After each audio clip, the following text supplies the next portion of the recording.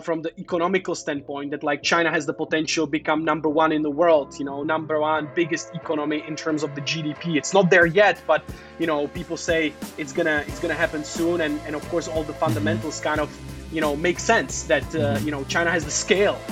So even though they don't have the per capita, GDP as high as the United States or European countries, but because of the scale, because of 1.4 billion people, this is probably going to happen. It's just a matter of time. And so, I was just thinking that this is the best time to see it from the inside out. What's going on?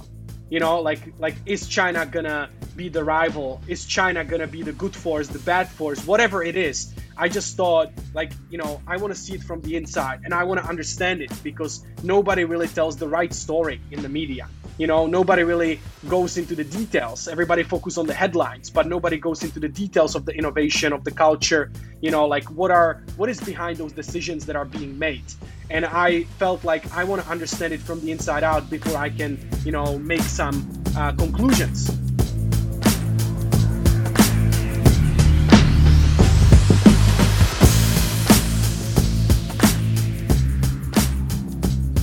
Hi, and welcome to Tech Talk. My name is Stefan, and on this podcast, I have conversations with founders, innovators, and entrepreneurs in technology simply to learn and discover their journey of building a business in tech. For those of you who know me better, you know that I'm part of the Startup Grind community and have been leading the community events in Cluj-Napoca for the past 6 years. On this note, I'm happy to say that through Startup Grind, I've met this episode's guest, Jan Schmekel, or better known as Your China Guy, and you will understand why as soon as you will listen to the episode. Jan Schmekel resides in Shenzhen and is the founder of YCG. YCG is a boutique cross-border business expansion firm that facilitates cross-border independence in order to help companies realize value in China. Jan is also a venture partner at Black Panther Capital, which is a new generation of multifamily office, and also entrepreneur in residence at Stacks Accelerator, which, by the way, it's investing in DeFi, FinTech, NFTs, and Web 3.0 startups. Enjoy all the wisdom that Jan is dropping on this episode. I hope you like it.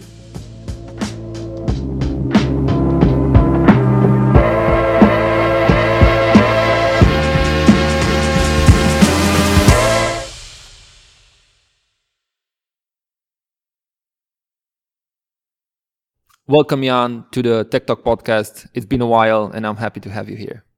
Man, super excited to catch up with you, man. Yes, it has been too long time actually since we have seen each other in person. Crazy. Yeah, COVID times, crazy yeah. times. Last time I think we saw each other, it was actually in San Francisco, right? Yeah, I think so. It was the Startup Grand Conference, and it's maybe 3-4 years now. It's Yeah, crazy. yeah, something like that. But I'm happy that Startup Grind brought us together. Yes, me too, man.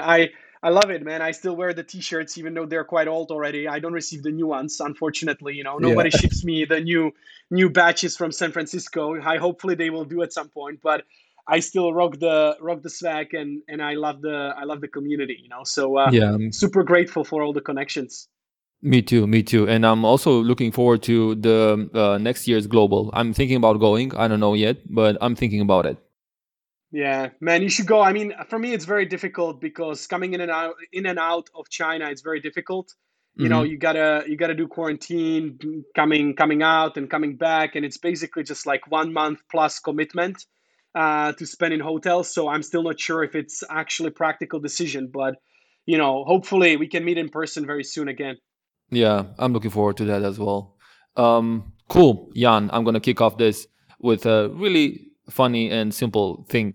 The hashtag Your China Guy. Tell me the story behind it. I know part of it, but where did this entire story with the hashtag Your China Guy start?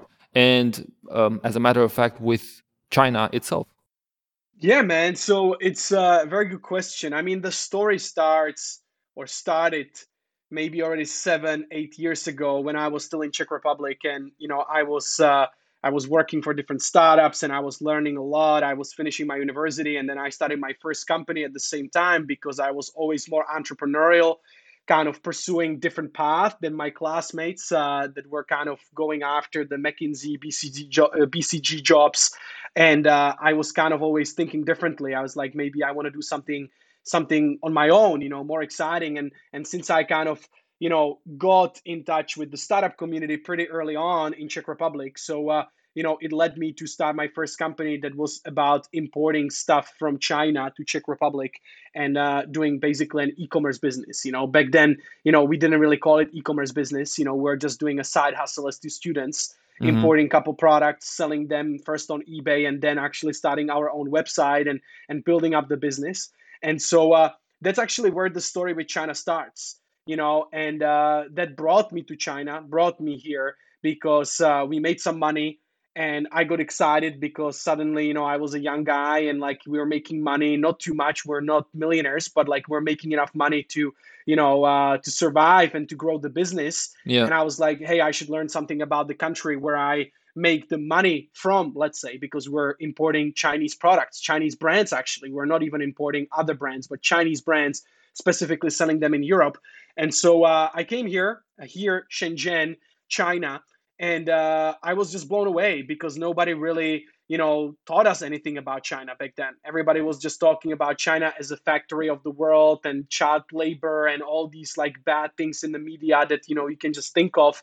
And it's still there, but like, to some extent, the world is more educated about what's going on in China in terms of, the technology, in terms of the innovation, digitalization, and in many aspects, China is basically leading the way.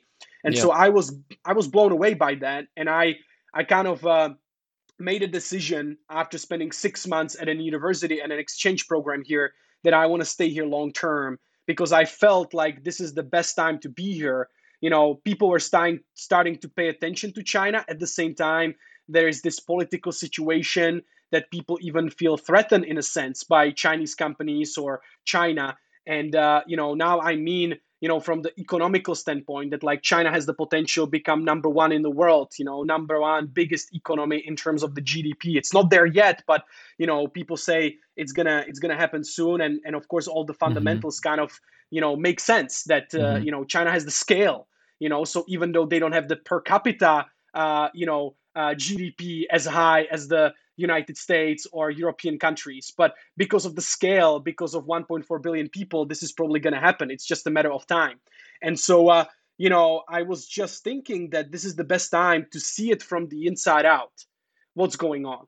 Like is China going to be the rival? Is China going to be the good force, the bad force, whatever it is? I just thought, like, I want to see it from the inside and I want to understand it because nobody really tells the right story in the media. Nobody really goes into the details. Everybody focuses on the headlines, but nobody goes into the details of the innovation, of the culture, like what is behind those decisions that are being made. And I felt like I want to understand it from the inside out before I can, make some conclusions, right? So that was the motivation. And that's where the Your China Guy story started because, at the time I was the guy in Shenzhen. There was not too many foreigners talking about innovation, digitalization, cross-border stuff with Shenzhen, innovation overall. And, I was posting a lot of stuff on LinkedIn, right? I was just like, hey, this is what I see in Shenzhen. This is what is happening here. Like they have all the taxis are electric now, and this is another innovation brought by Tencent and Alibaba and other companies, right? So I was posting a lot about this ecosystem here, and people started calling me like, hey, you're the guy in China. You're my guy in China. If I want something in China, I should probably go to you because I was really, excited about, kind of educating people about what I'm seeing day to day on the streets, and so I actually didn't pick it up. There was other people started calling me that, and I was like, hey, this is pretty cool. Like nobody can really pronounce my name anyways. Who is gonna pronounce Jan Schmeichel? Like nobody knows how to pronounce that. Nobody will remember that, but everybody will remember Your China Guy. It's Exactly. easy. It Everybody is. will remember. And I back then actually another part of the story is very relevant here is that I am a big fan of Gary Vee, and he was always talking Mhm. about brand, and like how you should be memorable, and like doing all these things and create content and provide value to people. And he was basically the inspiration for me to take this hashtag and to take your China guy and put it on my Instagram, on my LinkedIn, everywhere, and basically kind of build my brand around it. And so it has been fairly beneficial. I don't even produce so much content anymore, unfortunately, even though I want to get back to it as we discussed. But Yeah. still, the brand itself and the connectivity that it brought to me is really amazing. Yeah, I remember. I remember you doing, content while we were at the Startup Grind Global Conference, and Yes. I kind of, I was, let's say, if it's, to say, I was part of your, let's say, start with the your China guy hashtag itself, with the branding in itself. So that was really nice seeing you create content. So that was great. That's amazing story, and I've known only part of it. I don't know all of it, of course, and there's definitely a lot of details about it. So it was this entrepreneurial gig that you had with your student friends and colleagues, and was that happening? Like, what was that? Was that while you were doing that business, you traveled to China and had that experience in terms of exchange, or what was that? No, actually, it's basically, like back then, I would say it wasn't so easy to get into China, right? Mm-hmm. Because first of all, it wasn't so popular. Many people wouldn't just go, yes, maybe for travel to go see the Great Wall, but for actually coming here to study or to be for an extensive period of time, at least 6 months to 1 year, it wasn't so easy because not many people have done it, especially in my circle, right? So basically I had to kind of take the first first principle approach, like kind of build it up from scratch. So what I did back then, how I actually got into China was that we started this company without going to China. We actually Mm-hmm. found some suppliers online on Alibaba. Back then nobody trusted Alibaba when we started this company, in 2013. Nobody really trusted the company that it can be a global platform and that you can buy products that are real. Everybody thought it's going to be fake, right? So Yeah. we kind of used the this kind of arbitrage, and we did it anyways. And then we basically found some suppliers. We started the company anyways, and I only moved to China after the company was established and was actually profitable, making Got it. money. Got And it. I had to set up the kind of relationship between my university back then and the university in China, kind of help them to sign a partnership so that they could onboard me as an exchange student, because back then I could only go to China as an exchange student if they had a contract, long-term contract together. They wouldn't just Mm-hmm. like randomly take a guy from some university that they have never heard of, or they don't know in Czech Republic. So I kind of initiated the contract signing with the Peking University and Charles University in Prague, and everything worked out well. I mean, I'm pretty happy for that. That like everything fell into place, and now I'm here. So that was the beginning of the journey in China. So you were doing business development quite early, even with your student exchange. Yeah, yeah, a, man. hus- a That's hustler never stops hustling, right? No, I love it. I mean, it's great that you're mentioning it. It's true, man. When I look back, of course, back then I didn't really think about it that way, right? I was just doing it because I wanted to come here and I Yeah. wanted to get stuff done. But yes, when you look back and analyze the situation, you kind of get a sense of like, yeah, this has always been in me, right? Like, Hmm. really, first of all, building communities and talking to people and organizing events at the university and like making things happen, connecting people. But at the same time, like when you want to get something and there is no solution, like you're going to come up with that solution, Yeah. right? And of course it's not a rocket science to connect two people and sign a contract. It's not like building up SpaceX or Tesla from zero, right? It's not that kind of endeavor, but still, like, it's really something that has been in me since then. And it worked out, and because of that I'm here.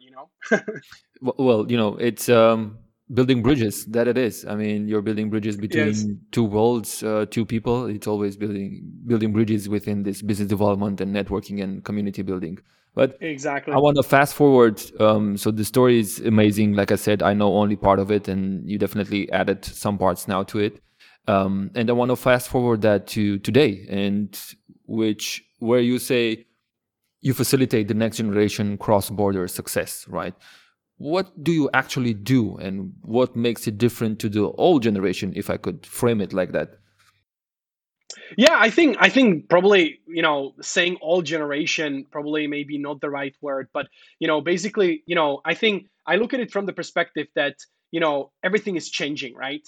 Like Hmm. China was different 20 years ago. And yes, there was a lot of people that came here and built a lot of bridges and built a lot of business, and it was done differently than it's done today because the market has become, more competitive. There is also all of these political pressures and these branding issues around China sometimes that prohibit some people from actually connecting with people here, connecting with the culture here, right? So there is many things that are new today that maybe didn't exist 20 years ago, 15 years ago, right? So that's why I look at it from the next generation because everything is evolving. There is new innovations. China is stronger in supply chain than ever. New innovations coming into the supply chain. So you have to look at the things more from the broader perspective, more comprehensive perspective.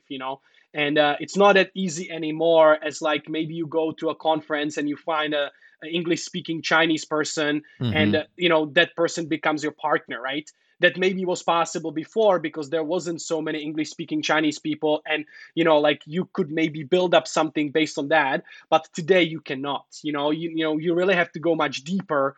You have to understand the culture better. I learned the Chinese because of this, because at the beginning when I go to China, I didn't speak my Chinese, of course. Obviously, I never had a plan to go to China before. But I spent 3 years here studying here and there, not understanding much. But then I realized that, like, if I don't really speed up my learning process and I don't understand Chinese and I cannot go into meetings and talk to people in Chinese, I am missing 85, maybe 90% of all the context and of everything.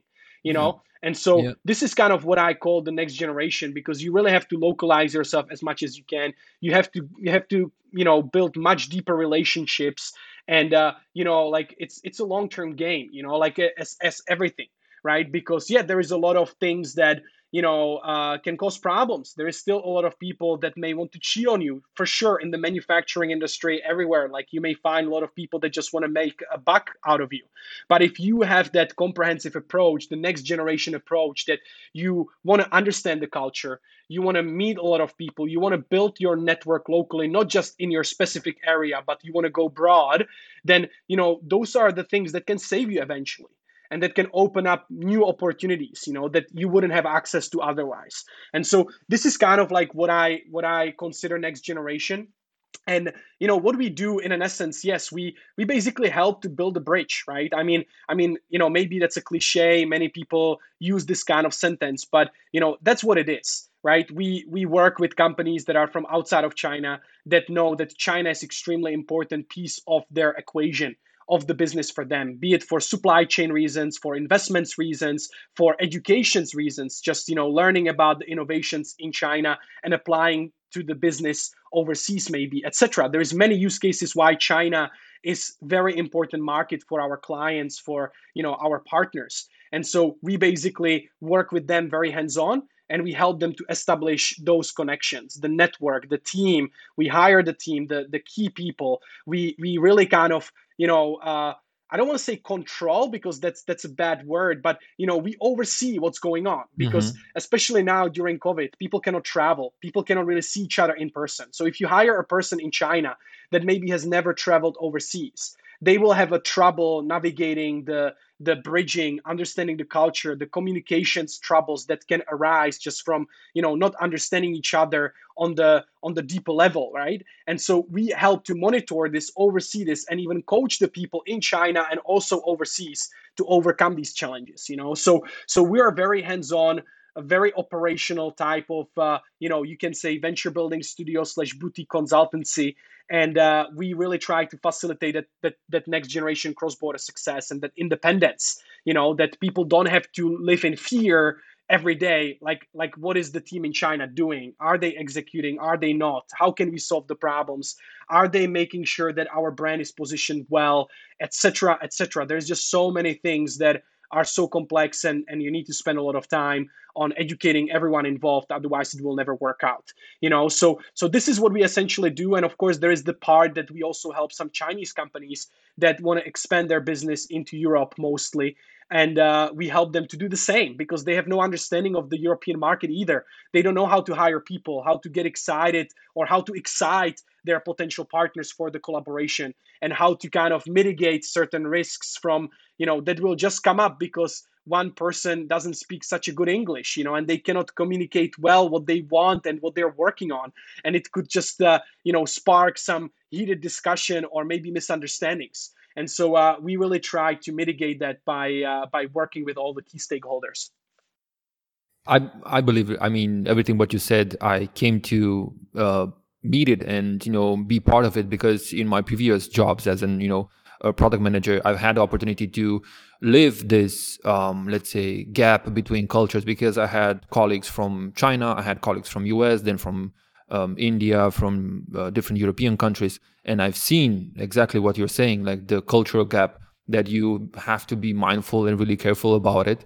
And I think that's a really, let's say, safe zone when you are part of a company. But when it comes to exactly what you are saying, localizing a company from Europe or from US into China, I believe the cultural gap is even bigger. And I think it makes total sense to have somebody on the ground and have the key factor, and that being trust, to be able to successfully and efficiently manage the operations on the ground, and get an office built, a sales office and operations, whatever it would be the strategic Yes. need. So I think that's that's great, and I think that's undergoing from your side. I mean, it's not a very similar culture. It's not like Czech Republic and Slovakia, or Czech Republic and I Yes. don't know, Sweden, doesn't matter, right? From Europe, Yes. it's Yes. like it's quite a different culture. So I think that's a huge undertaking for you to go through. But you said something really interesting around supply chain, and I want to double click on that. How do you see the Okay. supply chain right now? I mean, it's really crazy, but how do you see it? Yeah, man. I mean, of course. I mean, there is a lot of problems in the supply chain right now. I mean, yes, shortages everywhere, right? Like not only in the chip shortages, we hear about it all the time when we hear about Tesla, or other companies in the media, etc. Because I'm sure that people that listen to your podcast, they are also interested in overall stocks and just markets. And so we hear about this all the time, and of course that's a general knowledge that there is a lot of problems. Also just the shipments, right, the containers, and like due to the COVID, like nobody is unloading the containers, and so everything is stuck and you need to wait for much longer than before, right? So these things are there. Again, I cannot position myself as an expert on supply chain, so cannot really tell when this is going to go away. I don't think it's going to go away very quickly, because there is just a lot of fundamental problems that have to be solved. But technology is one of the solutions for sure. And companies like Flexport are doing an amazing job trying to kind of move the needle in the right direction, right? So that's that. But from my experience and what we touch in terms of the supply chain, even beyond the logistics, etc. I definitely have to say that China is still number one in the high quality or high tech supply chain, right? I don't really see people around me that are in the e-commerce business, that are selling some products, manufacturing some products. I don't really see them at scale moving to other countries. First of Hmm. all, it's very difficult now. Even during COVID, other countries are also restricted that much, so they cannot really take on a lot of work. If you say, hey, I move my factory from China to Vietnam, is it really logistically possible? I don't know. Maybe not. Maybe Hmm. yes, but maybe not. And so, really, China is very important piece of the puzzle. If you look at many of the D2C brands, a lot of companies in the States, they're building sexy e-commerce brands, D2C brands, and all of them basically rely on supply chain in China. Hmm. Like every Yeah. single one of them. Like they manufacture some high quality products, or whatever it is, they want to basically disrupt certain industries and offer better prices, better quality. They all still rely on China. Like I don't really see people telling me, hey, we're moving to Indonesia, we're going somewhere else. So I think supply chain still matters. Of course, things can change in the long term. Nobody knows, and definitely it has been a long term trend that some of the manufacturing, especially the low value at manufacturing, has moved out of China even years ago. It's not a new phenomenon, just Hmm. now. But definitely I think that if you're doing something high tech, China matters Hmm. to one extent or another. So you have to pay attention, and you probably have to have a pulse. You should have your hand on the pulse here in China. What's going on? I want to debunk some myths because you said, some US brands are building, and not the only, I'm pretty sure thousands of brands are having some kind of manufacturing facilities in China. But I want to debunk some myths, and maybe this is a personal question, because there's a bias, I believe, in the society, that everything that is made in China is cheap and not quality. Do you think that is applicable to all products? Like, how do you see that? Can you actually, the question is, can you have high quality products made in China? Of course, man. I mean, look at iPhone, right? So everybody uses iPhone, maybe Yeah. 13 other Apple products, and it's all made in China, right? Or maybe 95% of that is made in China, right? So it's definitely yes, it's a myth that you cannot have a high quality product made out of China. I will give you one example, and this is kind of I'm not gonna name any names because that could be dangerous for those people involved, but just an example for you. There are marketplaces out there that basically source from the same factories as the top brands in the world, like all the fashion brands, and all these like Gucci's and Pradas and all the other brands in different categories, the most expensive, the most well-known brands in Europe, in the US. And these marketplaces basically at some point they said, hey, we're manufacturing your product in the same factory as these brands. And of course, some of these brands, they don't like it. They basically even reached out to the marketplaces and say, hey, you cannot say it, because people would finally know that like all of our products are manufactured in China, even though our brand is positioned like, hey, we make everything in Italy or we make everything in Yeah. Europe, Yeah, right? exactly. And so how it works, when you talk to the sourcing and procurement guys, the experts on the ground that worked for the top brands in China, the industry, and even in the luxury segment, it works the same way, that you manufacture parts of the product in China. The most Hmm. important, let's say, you have a handbag, so you manufacture basically entire handbag in China in a factory because high quality, it's cost effective.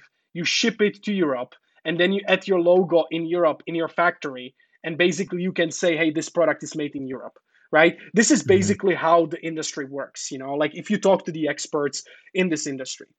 And so there's a lot of misconceptions. People think that all these, and of course I don't want to say all these, of course there are brands that are made in Italy and that have factories and handmade shoes in Czech Republic. Of course there is these like brands and these small family businesses in a sense, or smaller, that still do it, and it's awesome. I always like to support these kinds of brands and companies, but ultimately when you look at the industry, it works slightly differently. You Hmm. still manufacture at scale in China, and then you just stick a logo or some sort of a slight piece, just to do the final touch, and you can claim, hey, this is manufactured in Europe, or this is made in Europe.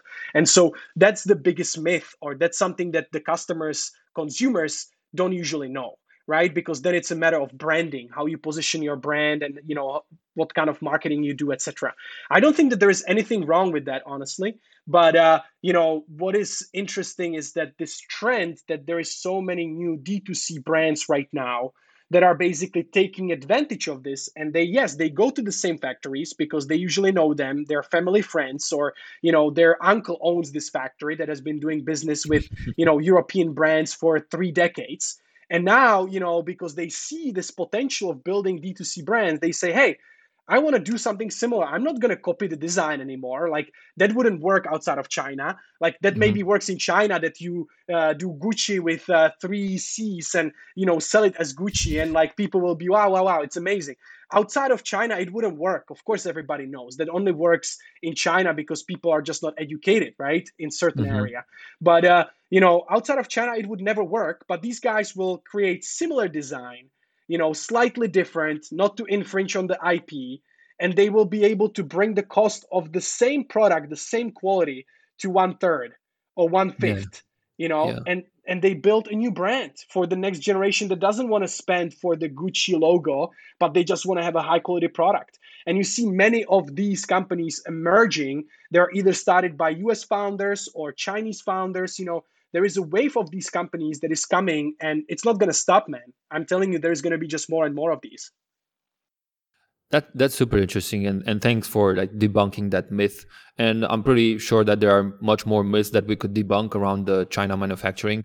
And also, what I want to say before my next question, which is going to come back to the supply chain and manufacturing in itself, is these fashion apparel brands that you've mentioned.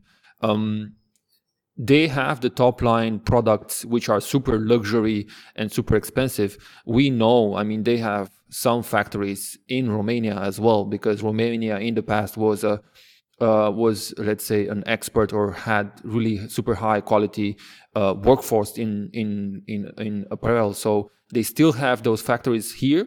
But what we came to find out, or understand, is that these fashion apparels want to have that manufactured in Romania for the top line, like top line brands or top line products that are super quality and super Yes. expensive.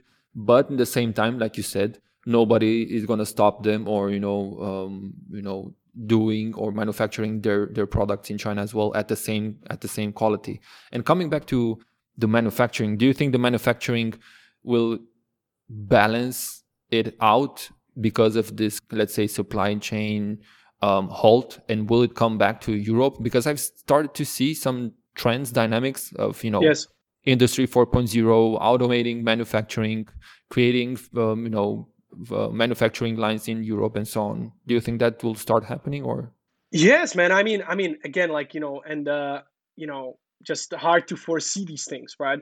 But I think it should. I mean, there is no reason why it shouldn't, right? Hmm. Because there's new technologies like 3D printing that is becoming so well adopted across different industries, and you can actually now manufacture super high quality products locally. You don't have to transport them, and I do believe that if we can get to the point that the manufacturing of many different parts, especially the heavy parts and stuff, is done locally, then it's better for the environment. It's better for everybody else because eventually, like if robots are gonna take over in the supply chain, which is happening, right? Like, I mean, it's Exactly. obvious that there is more and more automation and robotics coming into the space. And yes, China is leading the world. If you look at the data, how many robots they deploy in manufacturing every year, it's just like staggering. What is the Yeah. number? So this is happening globally, like no question about it, this trend.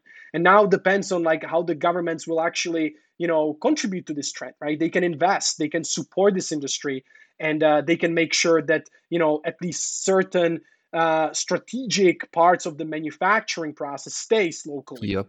Yep. right? And I think again, my personal view, because I'm also a big fan of sustainability and stuff, and still learning, definitely not perfect, but I would love to see many things that can be done locally be done locally. There is Hmm. always going to be certain parts of the manufacturing that one country will have an advantage compared to others. Historically, China had the biggest advantage in terms of the quality of the labor and the cost effectiveness of the labor, right? So that was the reason why everybody came to China at the first place. So this thing may balance out because the cost of labor is rising in China, and there will be certain things that will be moved either elsewhere for just the cheap labor, or they will come back because now we can deploy, robotics and 3D printing, and we can actually, cut out the cost so much, then we don't need so many people to be part of the manufacturing. So I think this is definitely where we are headed. I don't know how long it's going to take, but absolutely, this will happen to some extent. And definitely China knows this, right? I mean, China is not, or the government in China, they're not stupid, right? They see these trends, and they know that they have to invest heavily in the Hmm. manufacturing to stay relevant, to make sure that they still can provide value to the global trade, or the companies all over the world, that they can manufacture faster, better quality for reasonable prices. And that's why they're upgrading their supply chain, and they're even, kind of shutting down some factories that are old fashioned, that just burn electricity. They're not efficient because China also is pushing quite actively for the sustainability, so Yeah, there is a lot of changes here. And of course it takes time, because this is not going to change over a year. This may take a decade or so to upgrade the entire of course. industry. But whoever invests and whoever has the strategy to do that, is going to have an advantage. And then it really, things can move relatively quickly. If it's not for COVID, I think you can relatively quickly move some sort of operations. If you can automate, if you just need a couple robots, and if you need couple people to operate them, you can like, practically speaking, you can build up the factory relatively quickly, right? You don't need that much time. Eventually Tesla is proving, right? Like, they have Exactly.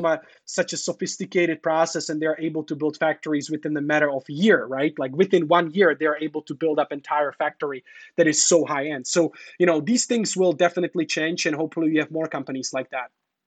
Yeah, I mean, since you mentioned Tesla, it pretty much comes to you have the technology, you have the processes and the frameworks, deploy bigger amounts of cash and remove bureaucracy and give the the power to the people to implement, start working on that factory, and you can have it in a year, like you say. So yeah, of course. And since we're talking, about or moved a bit to the European landscape. I want to focus a bit on the Europe landscape and overall, and connecting it to your experience, which I want to ask you about something, but at the same time, just to keep the not keep but bring the focus back on Europe, because this is actually a CE kind of Yes. focused, or CE and Romania focused podcast. So I want to talk to you about your experience at Food Panda, which you have been part of the founding team, and it was a startup that emerged from a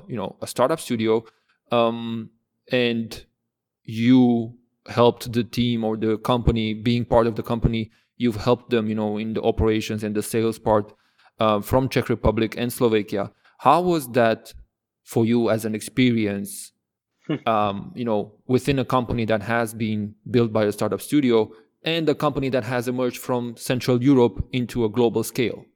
Yes. Man, first of all, I didn't know that it was started in a venture studio. So this is new information for me. I mean, of course, it's backed by Rocket Internet. By I guess, in nature, Rocket Internet is kind of an accelerator for companies. So Hmm. maybe that's what you're talking about. But anyways, Exactly. I this experience itself was basically extremely transformational for me, because I didn't have too many jobs in my career. I had a couple internships, and Food Panda was actually kind of an internship too, because it wasn't a full-time job. I was still studying at the same time, but we are working crazy hours, with the small team. And it really showed me the startup vibe, and the startup kind of experience. And from that moment, I knew that I really want to work for smaller companies, for startups, where you can make a difference from day one. You want to take on responsibility. Everybody will be kissing you for that. They will not be saying, hey, you cannot do this, because everybody is just all over the place and they need any help they can get. So they will encourage you to take on responsibility, to do stuff that you haven't done before, just to try and learn. And so I have actually done so many things, man. I just wish we had some more videos, because I was even at some point in the journey, I was having a costume of panda, and we're going around universities promoting the company because we just didn't know That's what so to do, cool. man. Like Yeah. we didn't have money for marketing, we couldn't spend Facebook ads, and so we're just trying to find out ways how to get some attention to us. And so like we're like, dancing in panda costumes and going to dormitories of students and delivering pizza and stuff like that. Like, Nice. we're really playing around. Yes, you could say ultimate hustle again, yes, but Yeah. at the Guerrilla time marketing. Yeah. we're students, and we didn't know better. Like we didn't have any money, and we just had to make something happen. So basically we did these things, and it really showed me that you can do a lot with not that much. And with the team, basically the entire team that is not there anymore, they moved on other things. Since then, we're still very close friends. Some of them stayed at Foodpanda, they moved to different countries, and they're basically now, maybe even CMOs of different countries and different regions for the company. So it has been really, really transformational for me. Very grateful, and yeah, that really taught me the power of startups and the culture. That's super funny. The fact that you said, you were dressed in in panda suits and so on, because it's very similar to the Airbnb story. They started delivering or spreading out, cereals with with their branding on the cereals. It was a really funny story I've listened to on a Yes. podcast. So yeah, that is super funny. Awesome. Great. Well, I'm definitely sure that an experience like that can be transforming, like you say. Yeah. And also, I think I'm coming to my final question, which I'm also curious about how you did it. What was the process behind? And actually, the question is, how do you get to be on the LinkedIn Power Profiles list? Man, it's actually it's related to the very first topic that we discussed, right? The Your China Hmm. guy. It I think it was a matter of timing and matter of consistency, right? So what I mean by that is that when I got there, which is in 2018, so it's ages ago, so it's already 3.5 years ago, I guess. So basically, when I got that title was that there wasn't too many people in China talking about China and posting about China every day. Hmm. So I was literally every day I would make a post about what's going on in China in terms of business. What am I experiencing when I'm dealing with Chinese people, when I'm trying to close deals, when I'm trying to negotiate partnerships. I was basically documenting the journey of me, building up Startup Grind and building up these companies in China. And so, since there wasn't too many people doing the same thing, I got quite a lot of attention. At some point, my posts could get hundreds of thousands of views. And so I got a lot of interactions with people through the comments. And because again, there wasn't too many people doing the same thing, LinkedIn reached out to me afterwards and say, "Hey, your profile is very active this year. Like you just got into the top 10 for the LinkedIn Power Profile." And I ended Nice. up being in the same people, in the same group of people that are basically journalists, or that are people that are super successful investors, and they just get the Power Profile just because they are who they are, and they can post a couple Hmm. times and they always get so many views. So basically, yeah, that was the way how I got there. I never planned for it. I never really had that kind of idea that I can get there. I was just doing my job, and I was documenting the journey, and people liked it. So that's how I got in there. That's awesome. I think for the audience that is listening, listening to us right now, I think the formula could be, if I could, tie it up into a formula, it would be find a context, a niche that you can talk about and you're passionate about. If it's a professional like it was yours, it was a context that you can talk about. And you were passionate, definitely passionate about, because I remember the fact that you were studying Chinese as when we met. So I know you've said you have classes. So find a context that you're passionate about. Uh, Post every day. Be consistent, right? And share a news and insight that you have about that context. And what would be the third? I think that's it, man. I mean, Yeah, definitely you need to choose the platform that works for you, right? I mean, exactly. not everybody is happy with audio, video. Some people like to write. So you just have to find the medium that you really like, that you're natural at. Because if you're pushing every day to do something that you hate, ultimately you're gonna stop at some point. It's just It's just a matter of another priority coming your way or being sick or something, right? But Exactly. if you really are natural and you enjoy it and you have some sort of goal, that maybe you want to educate yourself, maybe you want to get to know more people, whatever it is, then if you stuck at it, then it's definitely going to work out. I mean, yeah, I'm kind of a bad example because I kind of stopped being so active afterwards because I changed the direction of my brand and also got operationally very busy. But not excuse, like I definitely need to get back. But I'm looking for another medium. Like I really enjoy podcasts. I enjoy these video interviews, and so the next kind of platform that I'm gonna be developing will definitely be around these two platforms because I enjoy it the most more than writing in a sense. Yeah.